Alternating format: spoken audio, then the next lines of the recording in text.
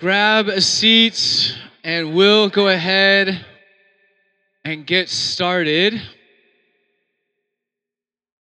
Once again, my name is Matt. It's great to gather with you all this evening. And as most of you know, this is a really important Sunday for River's Edge because this is the very first Sunday of the 2016 NFL season. No, I'm kidding. I'm kidding. This is, it is that. But even more importantly for our purposes, this is our first official Sunday as a church.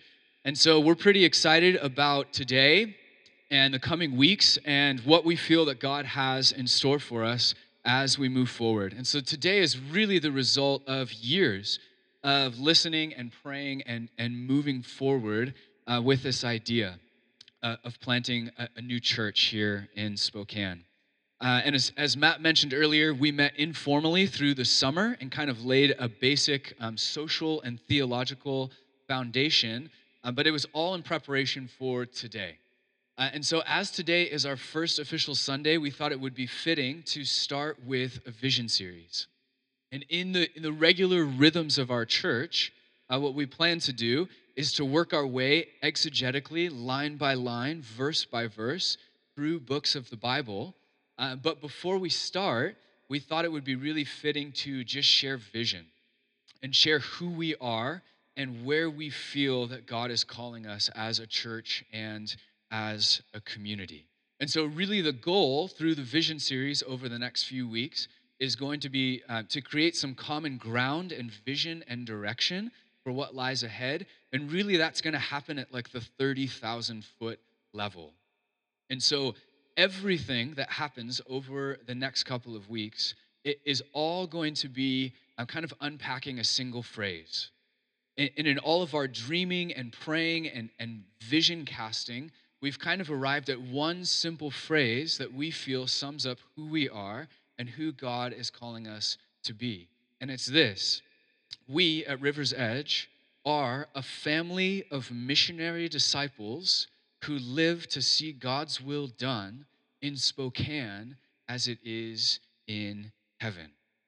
And the entire vision series will actually focus in on that identity statement at the beginning, that we are a family of missionary disciples. And so rather than kind of speeding through this or giving one big pep talk and then just heading into our next series, we want to slow down and take our time and unpack these identities together. And so what we're going to do is take a week for each of them. A week on family, a week on what it means to be a missionary, and a week on discipleship. And then we're going to take another week to kind of pull them all together and talk about how we live those identities out day by day, week by week as a people.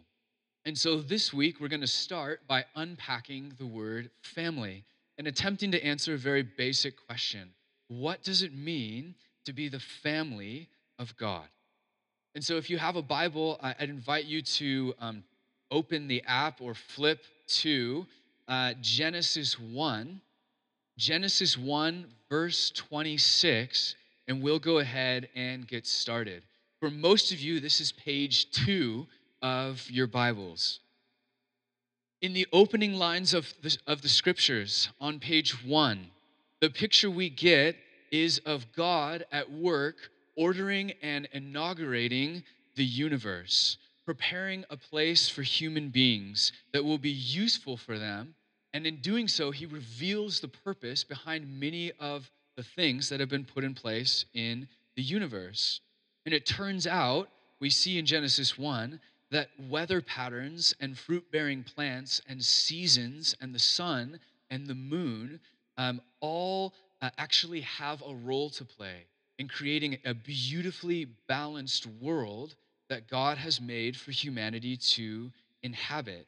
And as you read through, the central heartbeat behind Genesis is purpose. It's answering the why questions behind our existence and behind the universe. What's the purpose? What's the reason? And so I'm actually hoping that at some point in the life of our church, we can do a full-on series in the book of Genesis. But for today, what I want us to pay attention to are the details surrounding the creation and commissioning of humanity. So we'll pick up in verse 26. It says this: Then, in other words, after creating and ordering all that other stuff, God said, let us make mankind in our image, in our likeness, so that they may rule over the fish in the sea and the birds in the sky, over the livestock and all the wild animals, over all of the creatures that move along the ground. So God created mankind in his own image. In the image of God, he created them. Male and female, he created them. And it goes on from there. Two things that I want us to notice right here in the opening lines of Scripture. First is the curious language that God uses to describe himself. God, who appears singular up to this point and who is clearly one God, says, let us make mankind in our image. Now, there's a fair amount of debate surrounding these verses, and some people say, well, it was probably God and maybe there were angels there who were kind of participating in these acts of creation within the world. But the most common theory, the consensus among Christian scholars, is that this is actually the first reference to the Trinity. In a Trinitarian view of God, says that God is one, but also three. God is Father, Son, and Holy Spirit, and all of them are one, and all of them are God. It turns out that God is not a static or impersonal thing, or even to be understood as one person. But in the words of C.S. Lewis, God is a dynamic, pulsating activity. He is a drama, a dance within himself. And at this point, I kind of start to get a headache because the Trinity is a little bit mind-bending, and it's actually really difficult for me to grasp. But the point that I want to make is a really simple one. The God that we believe in exists in community and has for all time. For all eternity, the members of the Trinity have been loving and submitting and honoring one another perfectly in perfect harmony. And then God made humanity as a free-willed, visible reflection of who he is. And as you read through the creation account, God's inaugurating all of this stuff, and he's saying, it's good, it's good, it's good, over and over again, it's good. And then he creates Adam, and he says, it's not good. More specifically, he says, it is not good for the man to be alone. In other words, this isn't complete yet, that something is missing, that Adam has a beautiful home and he has the fullness of God available to him, but he's not supposed to be alone. That he needs companionship and family and community. Human beings, we see in these opening lines, are image bearers meant to reflect God into the rest of creation. But to reflect the triune God alone is almost unthinkable. And so he creates Eve, and with the two of them together, he creates the means for further family and community, and the story goes on. And in the beginning, Adam and Eve had incredible intimacy with God. And as a result of this closeness and trust and intimacy, it would not have been difficult for them to fulfill that purpose. There was a sense in which Adam and Eve were like a son and daughter of God, created by God in his presence, nothing to interrupt that relationship. The reflection of God into the natural world would have been a very easy one for them, in a sense. But just a few pages into the scriptures, we see that humanity throws off God's protection, throws off his leadership, and decides that they would rather be autonomous and self governing. They didn't trust that God was good or that he had their best interests in mind. And in that moment, their relationships with one another and their relationships with God are tragically fractured. From that moment forward, something is terribly off. And, and so God, he sets out to do something about it, to restore that relationship with humanity and welcome them back into his family, so to speak, back into his presence and his love. And so he announces right in the opening pages that he's going to do something about this fracturing of relationships that has happened. And if you know the story of the scriptures, you know that eventually he does. Thousands of years later, at just the right time, God steps into creation, into humanity, in the person of Jesus to restore what was lost and set right what is wrong, to welcome humanity back into the family. And then Jesus begins to do and say some very peculiar things. For example, he started calling God Abba, which was a very intimate, familial term that no one was using to describe God, not in this day and age. And he told his followers, he said, when you pray, pray like this. Our what? Father in heaven. And he started to gain followers, but he called these followers brother, sister. There was a redefinition of the family of God, a redefinition about who's in and who's out, about who is close to God and who is far away. And eventually, when his time had come, Jesus went to the cross.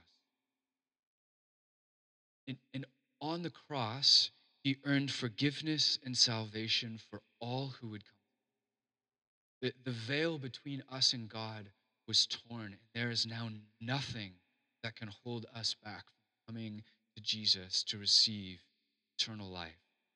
And so, through repentance and placing our hope and our trust in Jesus, and being baptized into his family, we receive complete forgiveness. We receive God himself. We receive the Holy Spirit inside of us. What was lost in the garden is being restored. And one of the ways that Scripture describes this process is as an adoption ceremony into a family. For those who are led by the Spirit of God are the children of God. And the spirit you received when you placed your faith in Jesus does not make you slaves so that you live in fear again. Rather, the spirit you received brought about your adoption to sonship or daughtership. And by him we cry, Abba, Father. The Spirit himself testifies with our spirit that we are God's children. And now, if we are children, then we are heirs, heirs of God and co-heirs. This language is shocking. If it was shocking for Jesus to call God Abba, then it is just as shocking for us to call ourselves co-heirs, brother and sister with Jesus, so that we too look to God as Abba and Father. It turns out that God has done something remarkable. He has single-handedly brought about our adoption. Through Jesus, we are adopted back into the family of God. You are a son or a daughter of the living God, holy, blameless in his sight. And that changes everything.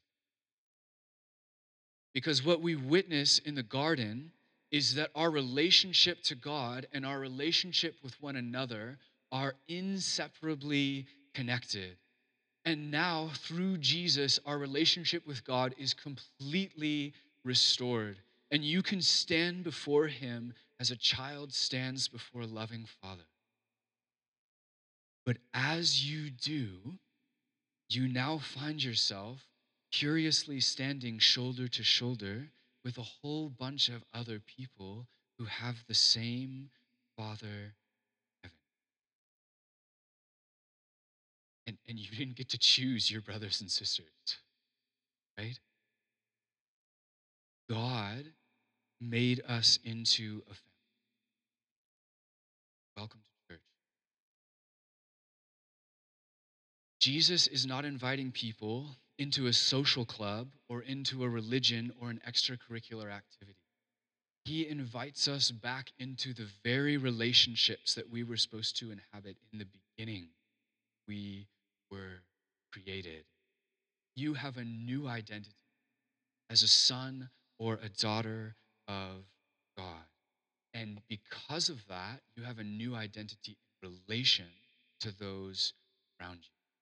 And out of this new identity should flow new attitudes and new action. We should actually look different than any other community on the planet. And as people show up over the coming weeks and the coming months, they should see and sense God at work in His church. In fact, Jesus says, the world will know that you're from me because of the love that you have for one another. And as you keep reading through the scriptures, you realize that God gives us a whole bunch of one another commands.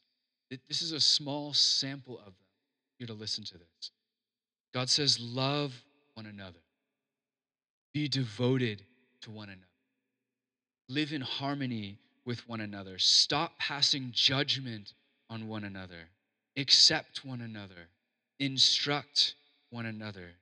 Greet one another with a holy kiss. More details on that. Agree with one another in what you say. Have equal concern for one another. Encourage one another. Serve one another humbly in love. Be of one mind. Live in peace with one another. Be patient, bearing one another's burdens in love. Submit to one another. Be kind and compassionate to one another, forgiving each other. Value others above yourselves. Teach and admonish one another. Spur one another on toward love and good deeds. Confess your sins to one another. Pray for one another. Offer hospitality to one another without grumbling. Why? Because that's who God is. And you were built to reflect the image of God into the world in community.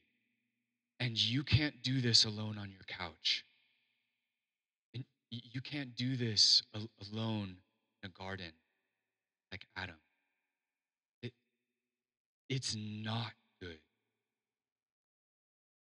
Instead, we recognize that we are a community made in the image of God, empowered by God to grow in Christ's likeness and become fully human all over.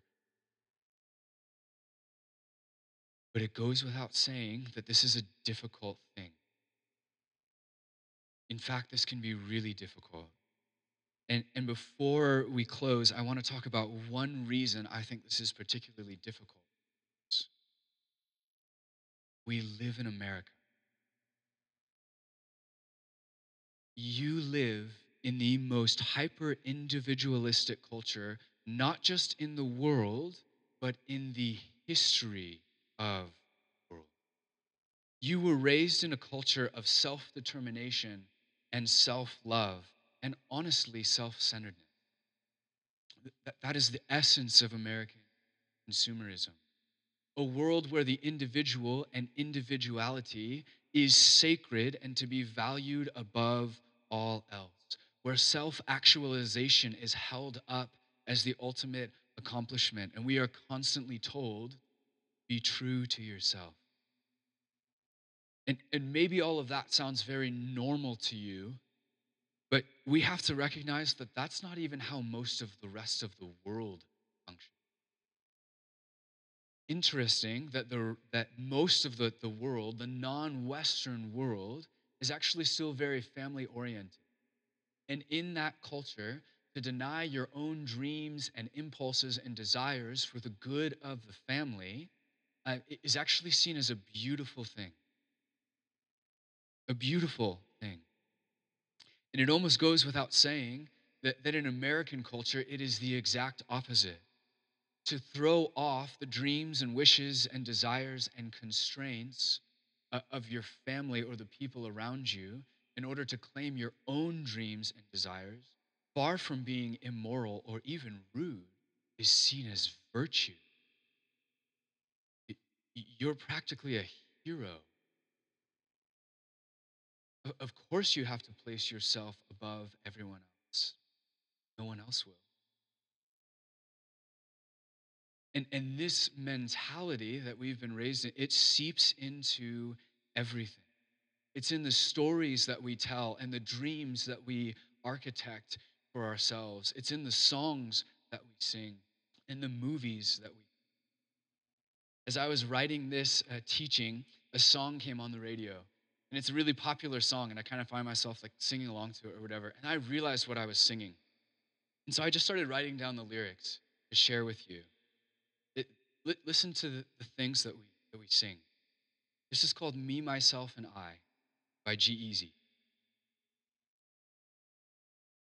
It's just me, myself, and I. Solo ride until I die, because I got me for life. And I don't need a hand to hold. Even when the night is cold, I got that fire in my soul. I'd rap it. And as far as I can see, I just need privacy, plus a whole lot of money. And I just need space to do me. And I get what I want when I want, because this hunger is driving me. I just need to be alone. I just need to be at home. And I don't need anything to get me through the night except that beat that's in my heart.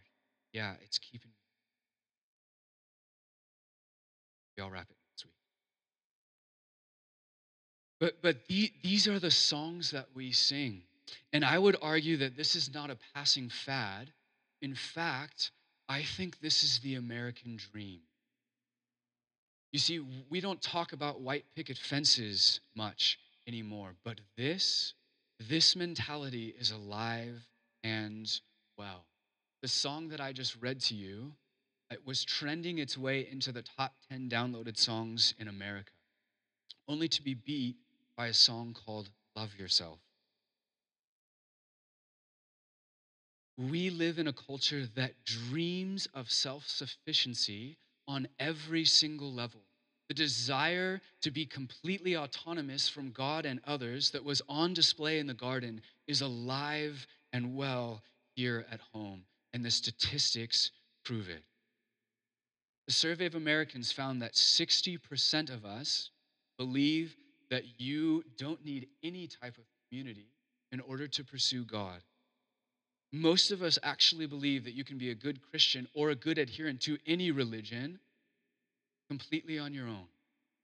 You don't need a church or a synagogue or any of it. American spirituality has become me and God and maybe the Bible, which actually might say something about community. That's all I need. And in an ironic twist, we once again have a Trinitarian spirituality. It's called me, self, I. That's the new Trinity. I don't need anyone or anything else. It's just me and God. Oh, and by God, I mean the God that I've kind of dreamt up in my mind that I can follow my own way by myself. You see, in our American culture, we've lost the beauty of community. And in fact, I think we're scared of it. We're too used to living for ourselves and having it our own way and watching what we want to watch on Netflix and projecting a false image of ourselves to the world, holding everyone at arm's length. And our lack of community is killing us. Despite all of our autonomy and our self sufficiency and our self actualizing and our material wealth, we continue to be some of the most miserable people on 40% of Americans admit to being chronically lonely. And those are the ones who will admit that they are. It turns out that we are an over-connected culture that feels completely dis. And then in comes anxiety and depression, which continue to rise year over year in America. We spend billions of dollars combating these epidemics, along with all sorts of other mental and social and emotional issues that thrive in our isolation. We all seem unhappy and we don't know why. It turns out that our online communities are not satisfying that need. We live in a world where we are more technologically connected than ever before, but where friendship itself has become digitized and hollowed out. And my self esteem can be measured by likes and shares and retweets. It can be quantified electronically, where we curate an image of ourselves, which we project to the world for them to admire, all the while knowing that it's not the real us, and all the while scared that the world will find out the truth about who we really are. We were not as interesting as we portrayed. And so we hide. Just like Adam and Eve in the garden, we haven't yet. We hide from God, we hide from another. Now we have social media instead of fig leaves, but we're still. And it's into this world that God says, I have to live. First, be reconciled to me through repentance and baptism and placing your hope and your faith and your trust in Jesus. Accept God's invitation to re enter the family, to be adopted in once more, and then begin the journey of figuring out who you are.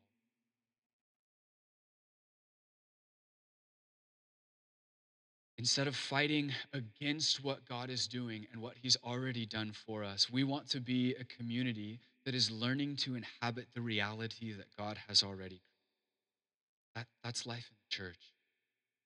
And we're going with the grain of reality, but against every individualistic impulse in our body.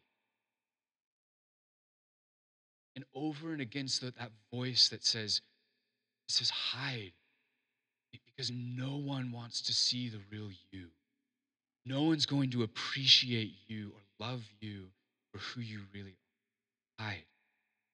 But over and against all of those voices, we choose to be a people who refuse to go into isolation and self-medicate with more music and more Netflix and more prescription drugs, but who choose instead to commit to discovering who we really are in Jesus and the way that humanity was intended to flourish from the beginning.